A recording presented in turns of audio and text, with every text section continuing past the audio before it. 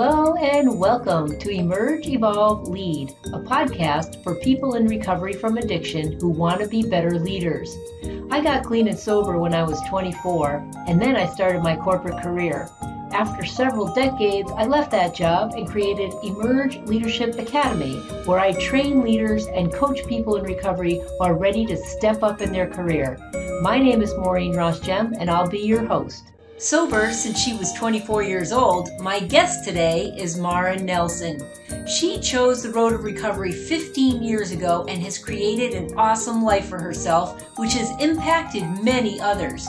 She, along with 3 other sober leaders at Salesforce, created an affinity group at work called SoberForce, which now has almost 300 members. This is a huge breakthrough to eliminate the stigma of alcoholism and is a fantastic model for other organizations to follow suit. Hi, Maren. Welcome to the podcast. Thank you so much for being with us today. How you doing? I am well. Thanks so much for having me. I'm excited to be here. Thank you. Me too, because I think, first of all, we have a lot in common, and I want to explore some of that. I also would love it, though, if you would just start out by telling us maybe your sobriety date, a little bit about your family, your hobbies, and what you do for a living. I love that. Okay. Well, nice to meet everyone. I'm Maren Nelson. I'm Regional Vice President for Salesforce in the Enterprise Service Cloud Group. That's a mouthful.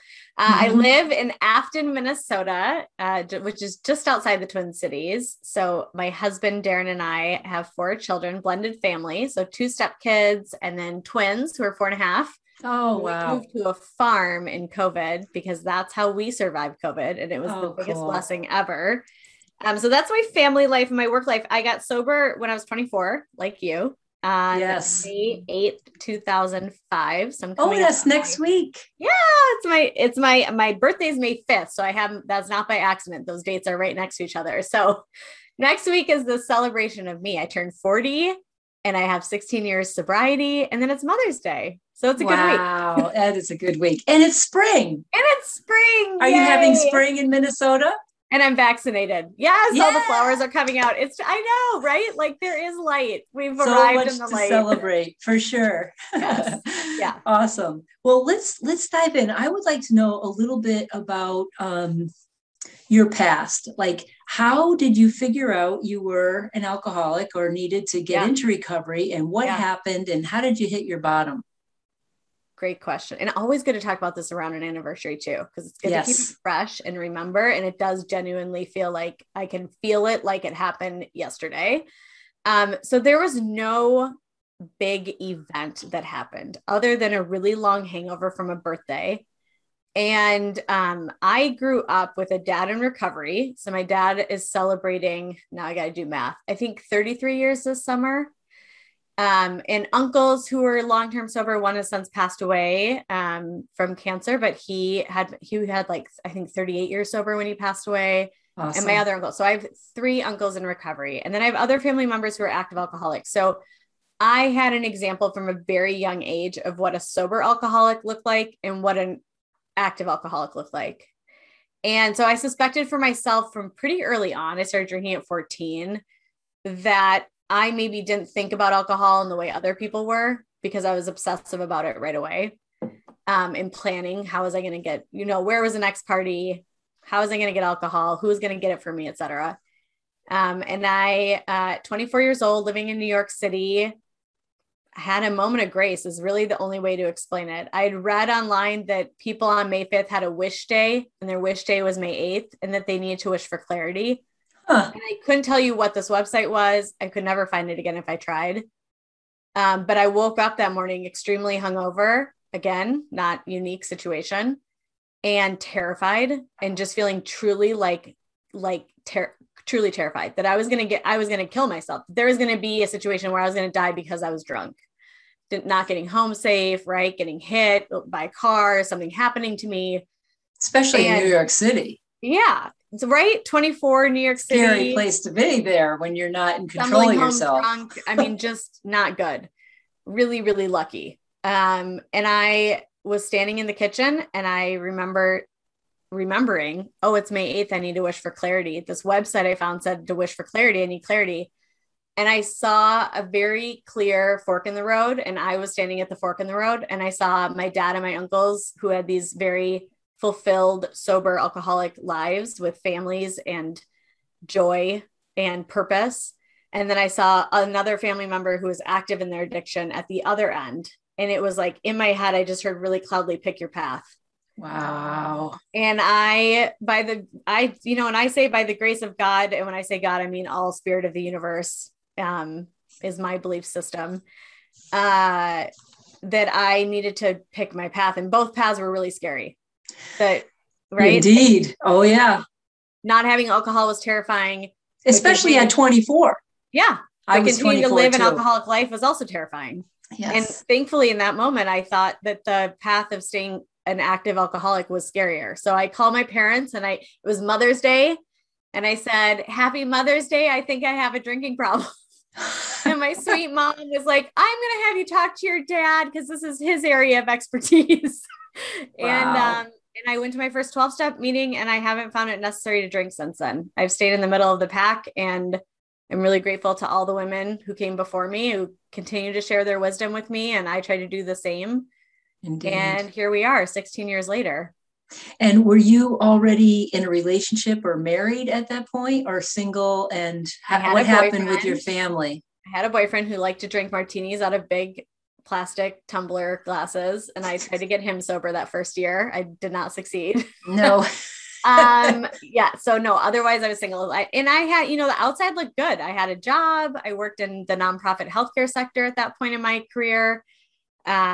I had my rent paid. I had friends. I had relationships. So I was very conscious of keeping the outside looking pretty good, because I knew it was a family disease, and I knew it was genetic, and I didn't want to be found out before I was ready to be found out, basically. And so now that would have all gone away. Had I kept drinking, I have no doubt I would have lost all of that. Right. But at that point in my drinking, I still was barely by my fingernails holding on to everything.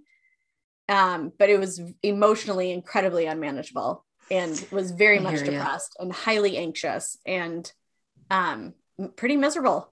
Yeah. And when you're that age and you're trying to figure out who you are and how you really fit, and it feels good when you're actually buzzed, but then when you're not, it doesn't. Horrible. And you just can't figure. Yeah, it is scary. It's a scary time. Yeah, agreed. So what happened with, I'm curious to know, did you grow up with a sober father, or did you know? Oh, you did. Okay. So you knew it doesn't get any better. And I know. I'm very, very lucky. Yeah. I thank him every anniversary on his and mine. And we present each other our medallions, which is very sweet. Oh, that is. And it's also as much for us as it is for everyone in the group, because a lot of people don't have that gift of multi-generational sobriety and active sobriety. And that's not lost on me, that I was lucky to grow up with a dad who chose recovery and still chooses it, and still is very active in his own 12-step program. So I had that example without an intervention, without him pushing it on me. I just had the example of what it was to be sober and what did that look like. And so it saved me, no doubt, many years of pain to have that example my whole life, so that when I was ready, I knew what to do. Right. Yeah. Perfect. And I had an example of that and my uncles too were both active in recovery. Were they his brothers? Yeah. His older two brothers. Yep. Man, that is what a blessing. When I was 24 and I first got sober, I also knew, because I had gone to Alateen, because my dad was an alcoholic practicing. He had gone through treatment when I was like 22 or something like that. And my mom had been in Al-Anon for like 10 years at that point. So when I took a geographical cure to Texas, I live in Connecticut, to get, figure out and make my dreams come true, I created all the same shit that I had created up here. So I realized that I was the problem. And I remember, I decided to go to Al-Anon because I figured the reason I was so messed up was because of my father was an alcoholic. And then I finally had my last few drunks, which were absolutely horrible. And then I told my Al-Anon sponsor, and she said, you should talk to my husband, which I did. Anyways, I started going to the program, to the rooms, and I called up my mom and I said, after like, I don't know, maybe 10 days of sobriety, and I said, I was crying. I said, I was finally ready to admit I was an alcoholic, and I was crying. I said, I got to tell you, I'm an alcoholic. And she said, oh my God, I've been praying for you. I'm like, are you kidding me? Cry. How did you know? And she just of course I've been praying for you. So and my father, he never really quite got it. He became more of a binge drinker instead. I think he would go periods of sobriety. But anyways, I had to work on a lot of forgiveness and the things that we work on in the program, but it definitely helps to have a parent in recovery knowing and, not enabling me, right? But just loving me anyways through it all. Yeah. Well, God bless my aunt too, who's very active in my life. So my aunt was married to my oldest uncle, who's passed away, and she is hardcore in Al-Anon, very strong boundaries. But she was the one who took me to therapy every week when I was in college, and she would pick me up. And she's literally a saint. She's the sweetest, kindest person, but also has amazing Al-Anon boundaries. And I remember her saying to me one time when I got back in the car after going to therapy, I had to roll down. It was middle of winter in Madison, Wisconsin, which is University of Wisconsin-Madison. She goes, it's freezing cold out, and I had to roll down the windows because my car smelled like a bar after you're in it. Wow. Like the booze, I was sweating out and smell of smoke, and like that stuck with me. And I'm so grateful to her for saying that, because it planted that seed of like, here's somebody who really loves me. And I see you. I'm ashamed. And I see you. Yes. And I'm just letting you know that I see you and I'm here. Yeah. But every week she'd drive to the campus, pick me up, drive me.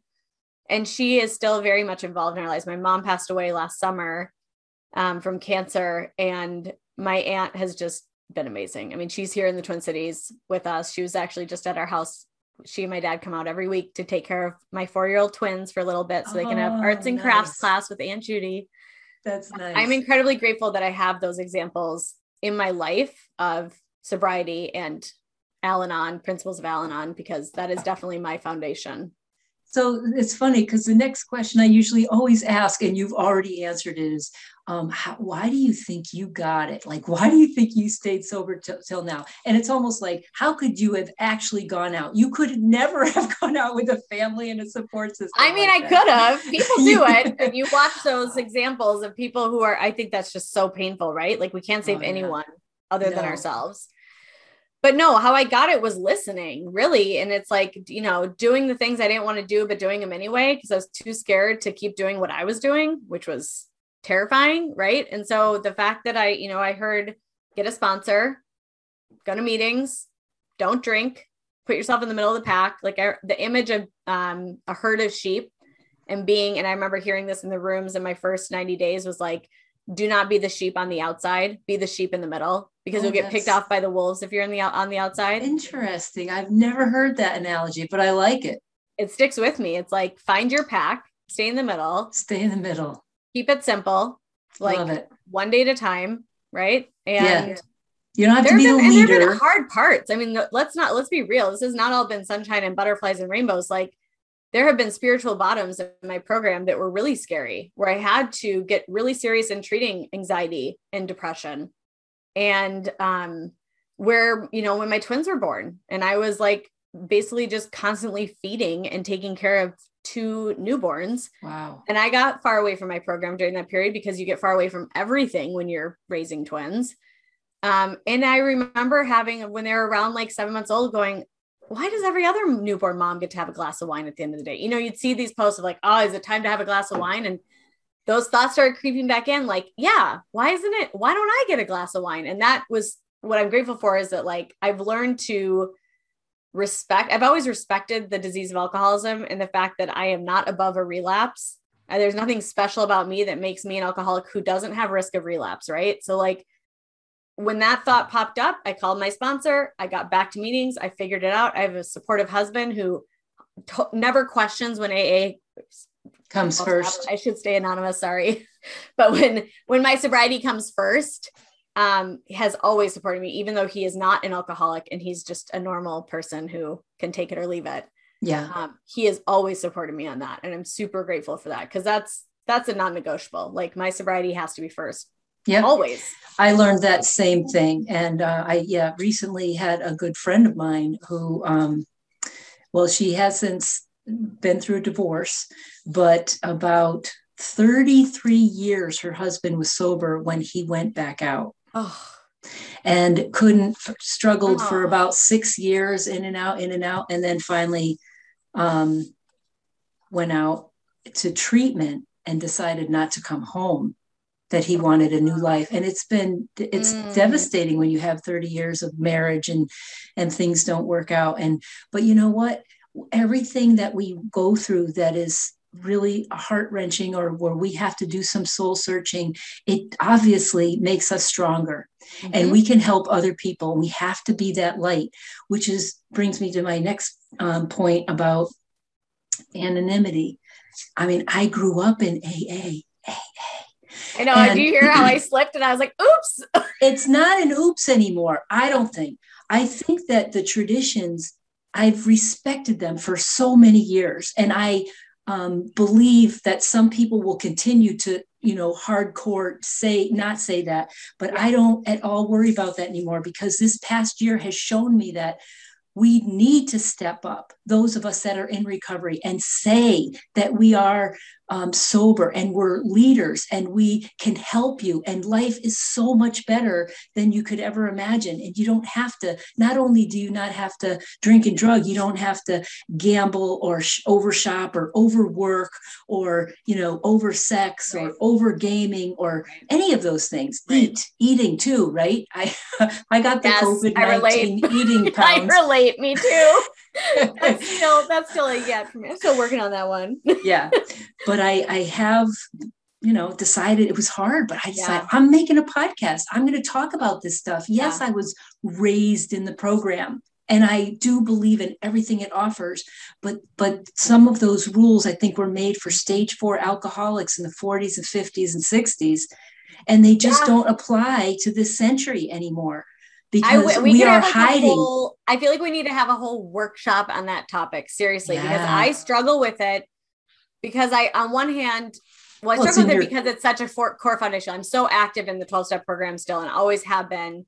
And so I try to then respect what are the things we talk about. And one of the principles for those who are listening and are like, what are they talking about, is this principle of anonymity and being anonymous in press, radio, and film.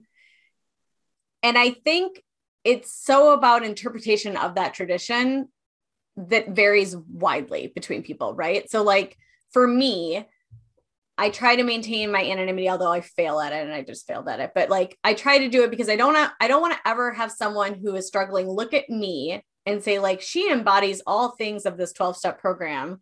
And then when I show up as a human being, because I am, and I have flaws, to have someone write off the entirety of this 12-step program based on how I'm representing it. Do you know what I mean? Like, I think I do. That's what it was intended for. Right? That was intended.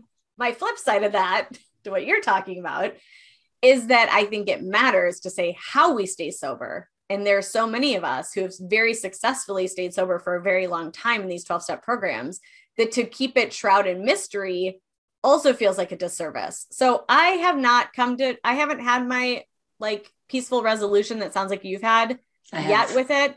I think I allude enough to it that anyone who knows anything about 12-step programs can pretty quickly guess which one I'm talking about. Yeah. But yeah, I do struggle with it. Like, I want to keep my ego in check. I don't want this to become about like, I don't want to be the face of it. I'm not the face of it. I'm one person with one experience in this program that's worked for me. And I'm also very aware and conscious that I do believe there are many paths to recovery. And I love what we're doing with Sober Force, because it has facilitated everyone sharing their own stories and like lots of different paths, which I benefit from hearing. I know my path, and my path works for me, and I have no question about my path, but I love that there are other paths that work for other people, because the more paths there are, the more people who can have happy, fulfilling, healthy lives. It's just like there's many paths to God too. Correct. And Jesus isn't the only way. And, right. And all of that other stuff. So before we jump into Sober Force, because I do want to hear about that, I'd like to know about your career, how it evolved, what were you doing at the time that you got sober? How long were you sober before you decided to step into leadership? And tell me about that journey. Oh my gosh. Oh, I feel like I've been working for 1,000 years now. Yeah, you're only 20, halfway done. 20 years. Sister. I'm halfway there. Okay. So, which I'm grateful for, because I feel like there's so much more to do. I feel like I'm in such a good spot in my career right now, and it's exciting and fun. And I'm like, feels fresh and new anyway. So that's a good feeling to have when you've been working for a while. I started out when I got sober, I worked for a nonprofit in healthcare doing training for people primarily training for Planned Parenthood. So we get Title X funding, and it was national conferences, generally to people providing healthcare access for uninsured or underinsured populations. So I did conference planning. And so I do conference planning for people who worked at Planned Parenthood, for current trainings needed and all of that to stay up to date on certifications. And I did that for about, I don't even know, 2.5 years, not very long. And it was an amazing place. First of all, I'm still connected to some of the leaders from that organization, just an amazing group of individuals doing really, really important work who were incredibly supportive of me when I got sober. And I really should have been fired because I showed up hungover all the time to that job. And they were so loving and embracing. And it was exactly where I needed to be when I got sober. And about a year after I got sober, I was like, I need to be outside of the cube world. It's not for me. This isn't my personality. I cannot just be in a cube working, even though the work was really important. I believed in it. It wasn't my personality. So then I went on the journey of who am I? What do I want to do? And then I landed in commercial real estate in New York. And I did that until 2008, and the market crashed. In sales? Yeah. Okay. Representing owners of commercial properties in New York City. So selling. So hardcore sales training, me and a bunch of dudes from Jersey, basically. And which is perfect for your personality, by the way. Totally was. Me in the guy's locker room. And it was perfect training. And then at that point, I've been in New York 5 years and was missing my family and ready to come back, and had been sober for 3 years at that point. And the market crashed, and I was like, I'm not that attached. And I knew that commercial real estate was not something you could pick up and move. It's all about your connections and your knowledge of that very specific market. So this is 2008. Yeah. 9. Okay. Yeah. And I was like, I'm not committed enough. So then I came home and I found my way into software sales. And where was home? Minnesota. Oh, yeah. St. Paul, Minnesota. And I started doing software sales in 2008 and targeting health insurance providers. So a lot of solutions around enabling people with choice, with information on the quality of their healthcare, different software solutions that startups that we're selling to the United Healthcares of the world. So I did that for 10 years. And then I started working at Salesforce 4 years ago after the birth of my twins. So I took time off when they were born, and I went back when they were 9 months old. And yeah, Salesforce has been amazing. It was the first big company I've ever worked for. I'd always worked for smaller, early stage startups. And I went there because the culture and the values aligned with me, what Benioff speaks about in his push for equality and for climate change, and, or being an activist to fight climate change. Values. And yeah. And did you get hired right into an executive position? No, I was hired as an individual contributor, and I came knowing I wanted to be in leadership and be a people leader. But I also felt like, because the leap from a startup, which is a different, same sales, but different. Right. Yeah. And I was like, I need to figure out what it means to work at this giant company, and what does a sales motion look like here, and who are all the resources? Because you have endless resources in support when you work as a company like Salesforce, and just our culture too, where you really do feel like everyone's in the boat with you, but you got to know how to navigate and steer that boat. Right. And direct it. And so I did that for 3 years. And then I started in leadership last year. Okay. And it's been so amazing. And I feel like I lean so heavily on the work that I've done in this 12-step program and being a sponsor to other women. And I really do derive a lot from that, as well as from my own personal experience of being an individual contributor. So Let's talk about that. Tell me, what are some of the skills that you've learned in recovery that lend itself to your leadership success? I think being an empathetic listener, for one. Yes, number one. Good. And being willing to lead authentically and vulnerably, and still having boundaries. So the boundary part I probably wouldn't have had earlier in my recovery, but you know, when I think about the way I used to share in a meeting when I first got sober versus the way I share now, being focused on experience, strength, and hope, right? Like, what's my solution? Not just like, what's the problem, but what's the solution? Yeah. And, but I'm willing to share those pieces of me where I feel like it will be of help or of service to others and opens the door for others to be their human selves, but that we are focused on what are we bringing to the table? You know, how are we bringing value? How are we being of service? I mean, it's all the same. Like, that's kind of all the same, right? Well, it's somewhat. Yeah, absolutely. Because you're helping people to develop their own selves and how to think about themselves and what their value, what they're bringing. And that way they do add a lot more. And when you're vulnerable, you're building trust. You're telling people you're dependable, you're reliable, you're consistent, you're there, you're empathetic listening. And then people will follow you and they'll do almost anything for you. And they might, and we've seen it happen before where a leader leaves a company and a whole bunch of people go with them. Obviously we're not talking about that, but so then you had this brilliant freaking idea to do sober force like this. I would just have loved to do something like that, you know, back in the day at the Hartford, but I didn't, well, hopefully it wasn't okay then. Our hope is that other people follow suit. Like that is truly the big hope, is like, so it was not just me, it was me and 3 others who connected, and it started with Chris Anthony, one of my co-founders. Okay. Who posted on LinkedIn. He like came out. It was like coming out of the closet around sobriety. And he came out as 15 years sober and he never talked about his sobriety publicly before. Wow. He posted on LinkedIn and he has a giant LinkedIn following. And I didn't know him at Salesforce before. In fact, all of the co-founders, none of us, well, at least for me, I had not yet worked with any of these gentlemen who are also sales leaders at Salesforce. So we got connected on LinkedIn through these posts where, you know, various people are following others and we all synced up, the 4 of us. And we got on a phone call and it was, I think, September of last year. And we just chatted about being sober, long-term. We all have long-term sobriety. We're all in sales leadership. And we just connected. And it was so lovely. It's in the middle of COVID, middle of lockdown, right? And just like, so nice to have a human connection that had nothing to do with our day jobs, but we had this connection of the fact that we were all in sales leadership at Salesforce. And we said, well, wouldn't this be really nice to extend this out to others? Because people are really struggling. Like, we're all watching people relapse in our own home groups, right? And know that there are definitely people struggling. Like, statistically, I think it's 12% struggle with addiction in this country, I've seen. And so no doubt there are a ton of us at Salesforce who are probably actively struggling, right? You just take those stats. Because every company, we have a microcosm of society. So you think at least 12% are probably struggling, and more if suddenly we're using it to cope. Yeah. So we said, how do we help people? How do we extend our hand? And we started Sober Force, which was, we follow the guidance of our Office of Equality and our equality group. So we have a very clear like structure and existence of equality groups already at Salesforce.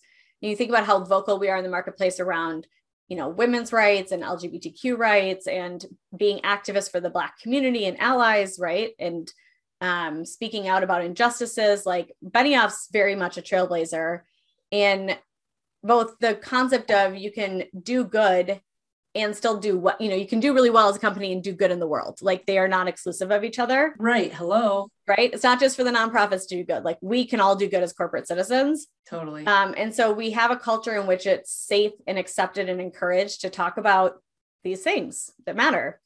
And so we felt confident we could stand this up and that we would have the support, but the support has been mind blowing. I mean, and the participation in it and the number of people who are getting sober in this pandemic, who are willing to share that in this forum, is incredible. Like, how many in your group now?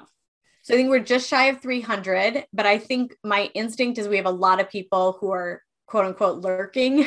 Yeah. Because people have come out and said, I've been lurking since you stood this up in November, and I'm just now willing to like go public with it.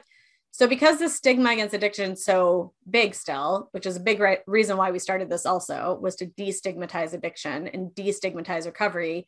I think there's a lot of people who are watching our Slack channel, which is where we have all of our engagement for Sober Force. Okay. And are probably just not publicly joining, but are very much paying attention, which is fine. I'm fine with that. The stigma could be from people who don't know. They don't have a problem and they think, oh, well, you have a moral problem. It's, it's not right. And you should just stop and you shouldn't act like that and blah, blah, blah. And that's, I think, kind of the old thinking. But I think sometimes the stigma or this fear of people in recovery comes from, I just got sober. I'm really unsure. I don't know if I'm an alcoholic and I don't want to come out because people might judge me, especially if I decide to drink again. I'm not really sure. Because when you're not really sure, you don't want anybody to know. It's accountability for sure. If you come out as saying like, I'm sober, there is a level of accountability, which for me was like part of my approach to how I stayed sober in the early days was I was very public about it with my workplace as a means of accountability to myself. Like, perfect. Yeah. If I out myself, then nobody's going to offer me a drink. Then I don't have to say no. Yeah. Someone needs to say something, right? I kind of put it on all my colleagues, good or worse. Like that's just what I did. I do agree. I think there is a concern of people going, what if I decide to drink again, or I'm not really sure what I am, which again, I am totally okay if people are lurking. Like, yep. I know we're having an impact, right? Yeah. And sober curious. And we actually say that in our statement for the sober curious too. Nice. And then as far as the stigma of it, I think there's a lot of misunderstanding. And I still think there's an old school corporate culture that exists everywhere, which is like, do we talk about our feelings in the workplace? And that's changing very quickly. And it's very much encouraged at Salesforce to lead authentically and vulnerably. But I do think like for those of us who've been in the workplace for a while, like that's not how it was when I came in. Like you did not talk about feelings. Like, no, like you didn't bring that to work. So that's a shift that's happening in real time. Yeah. But it depends on your personality type. True. How much you're willing to share. And the culture of the place, how safe of course. In your leadership, even the micro cultures, like is your leader safe with that? Right. Anyway, so Sober Force was established as a community. We're an affinity group as part of the Office of Equality. And we're here to support people who are in active recovery and just creating community together, people who are curious about getting sober curious, or need help and are seeking help and connection. Perfect. And also for people who are allies who just like want to understand how to have a conversation with a friend who's struggling or a family member. There's a lot of people struggling. Yeah. So they're showing up. And then what's interesting is like this opportunity to educate on, hey, do we need another wine tasting or is there something else we could do? Could we do a cooking class? Hello. I know it's ridiculous how many business functions, especially in sales, focus around drinking. A lot. I think it's like an easy default. I think it's just a super easy default. And I don't think it's that people are unwilling to do other different things. It's just like, they're unaware. Hard. It's hard in a virtual world. Like, what do we do? Right. Oh, that's true too. People are having that pause, which I'm super excited about, of saying like, hey, can I send you a Bite Squad gift card or a box of wine? And like giving that choice, because not all of our customers drink, and not all of our customers are safe to drink, and not all of our employees drink or are safe to, you know what I mean? So it's like just that education. It's almost like asking someone their pronouns. I feel like it's similar. Like, don't make an assumption, ask, and then react from there, as opposed to assuming because you maybe don't know. I agree. Wow, that's just so fantastic. I'm so glad to hear you say that. So if you were to talk to somebody who was, solid in recovery, maybe a sponsee or somebody that was in recovery now and wanted to step into leadership, what advice would you give them? Ooh, that's good. Well, I think of it as like when someone's ready to sponsor is like, what's your motivation for doing it, for one? And I think making sure that it's not ego driven and it's not like power hungry driven, right? Because that doesn't resonate. People don't resonate with that. Like, you're not going to have a team who wants to follow you or be on your team if you're just there for the prestige and the title and the money. For sales leadership, I think you do have to answer the question of like, why? The first question I ask is like, why do you want to go into leadership? And I listen for things like, because I really enjoy coaching others, because I really love empowering others to meet their potential, because I want to share my own experiences and help guide others on their path to success. if someone's like, because I really want to earn more, I'm like, then do not go into leadership, because like you can make way more as an individual contributor by having like these knockout years. Like that needs to be right. Like you have to really love coaching and being of service to others to enjoy leadership. I agree. Or like be someone who sees patterns and want to operationalize at a higher scale and like have impact, you know, by going higher up on, hey, I really see efficiencies I could bring, you know, operational efficiencies is a big thing for me. And I want to replicate my success at this scale that I can't do as an individual. Like, I think that's another motivation, but you got to love people to make it work. Yeah, you do. I totally agree. What was the biggest lesson that you learned in 2020 that helped you? So much happened in 2020. That I am way stronger than I give myself credit, and that nature really does heal me. Like the simplicity of nature. So, you know, my mom was sick with stage 4 pancreatic cancer. Oh.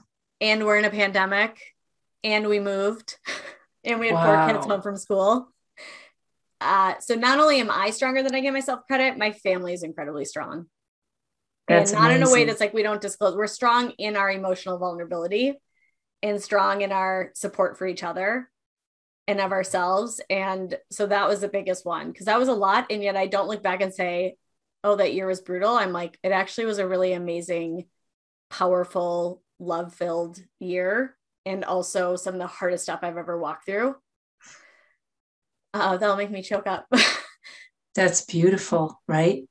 Because it's a place where you can really feel and be exactly who you are, like you said, with authenticity and vulnerability, and heal your way through it instead of stuffing it. And then I was able to be in my first year of leadership and like love it and it thrive. Gave me so much strength. It gave me so much back. Like I'm forever grateful to that first team that I got to lead, who just like fully had my back, and I could still show up and do my job and like, but feel like I was seen by my own leadership and by my team, and that I was not in this boat alone, that they were all in it with me, was really incredible.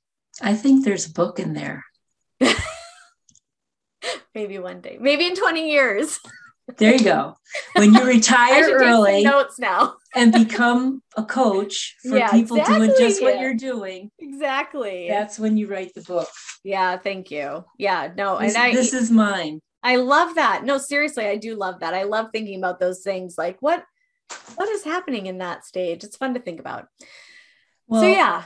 Thank you so much for being on the podcast, for sharing your experience, strength, and hope. I have so much hope that a lot of other companies are going to create sober forces or sober affinity groups in their companies, because we do support each other. And when you know that somebody else is in the workplace, suddenly the morale goes up.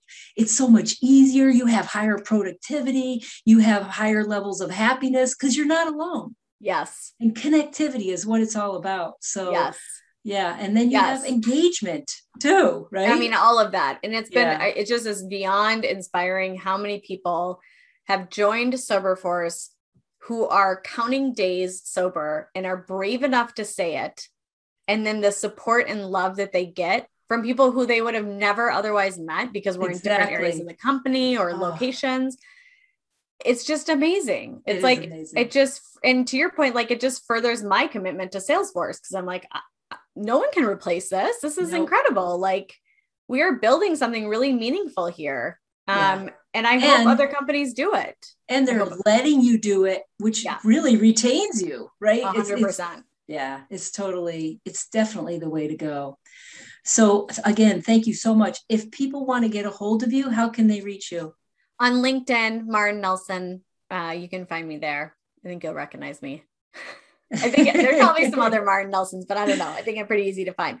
And please do. If anyone's listening who wants to do this at their company, definitely contact me, because I would love to see this replicated elsewhere. And I just know the power that it has to all the things you just covered off on that you said so eloquently. Like this needs to happen elsewhere because people who are struggling with addiction are everywhere. And also people in long-term recovery are also everywhere. And if we can bring them together and have the support of the company, it just, to your point, it just drives so many positives. So, and who are sober curious, it gives them the courage to step in. Okay, these are people I know who are sober, and I can do this right at work. I don't have to go to an anonymous program. I can do it right here, which is super awesome.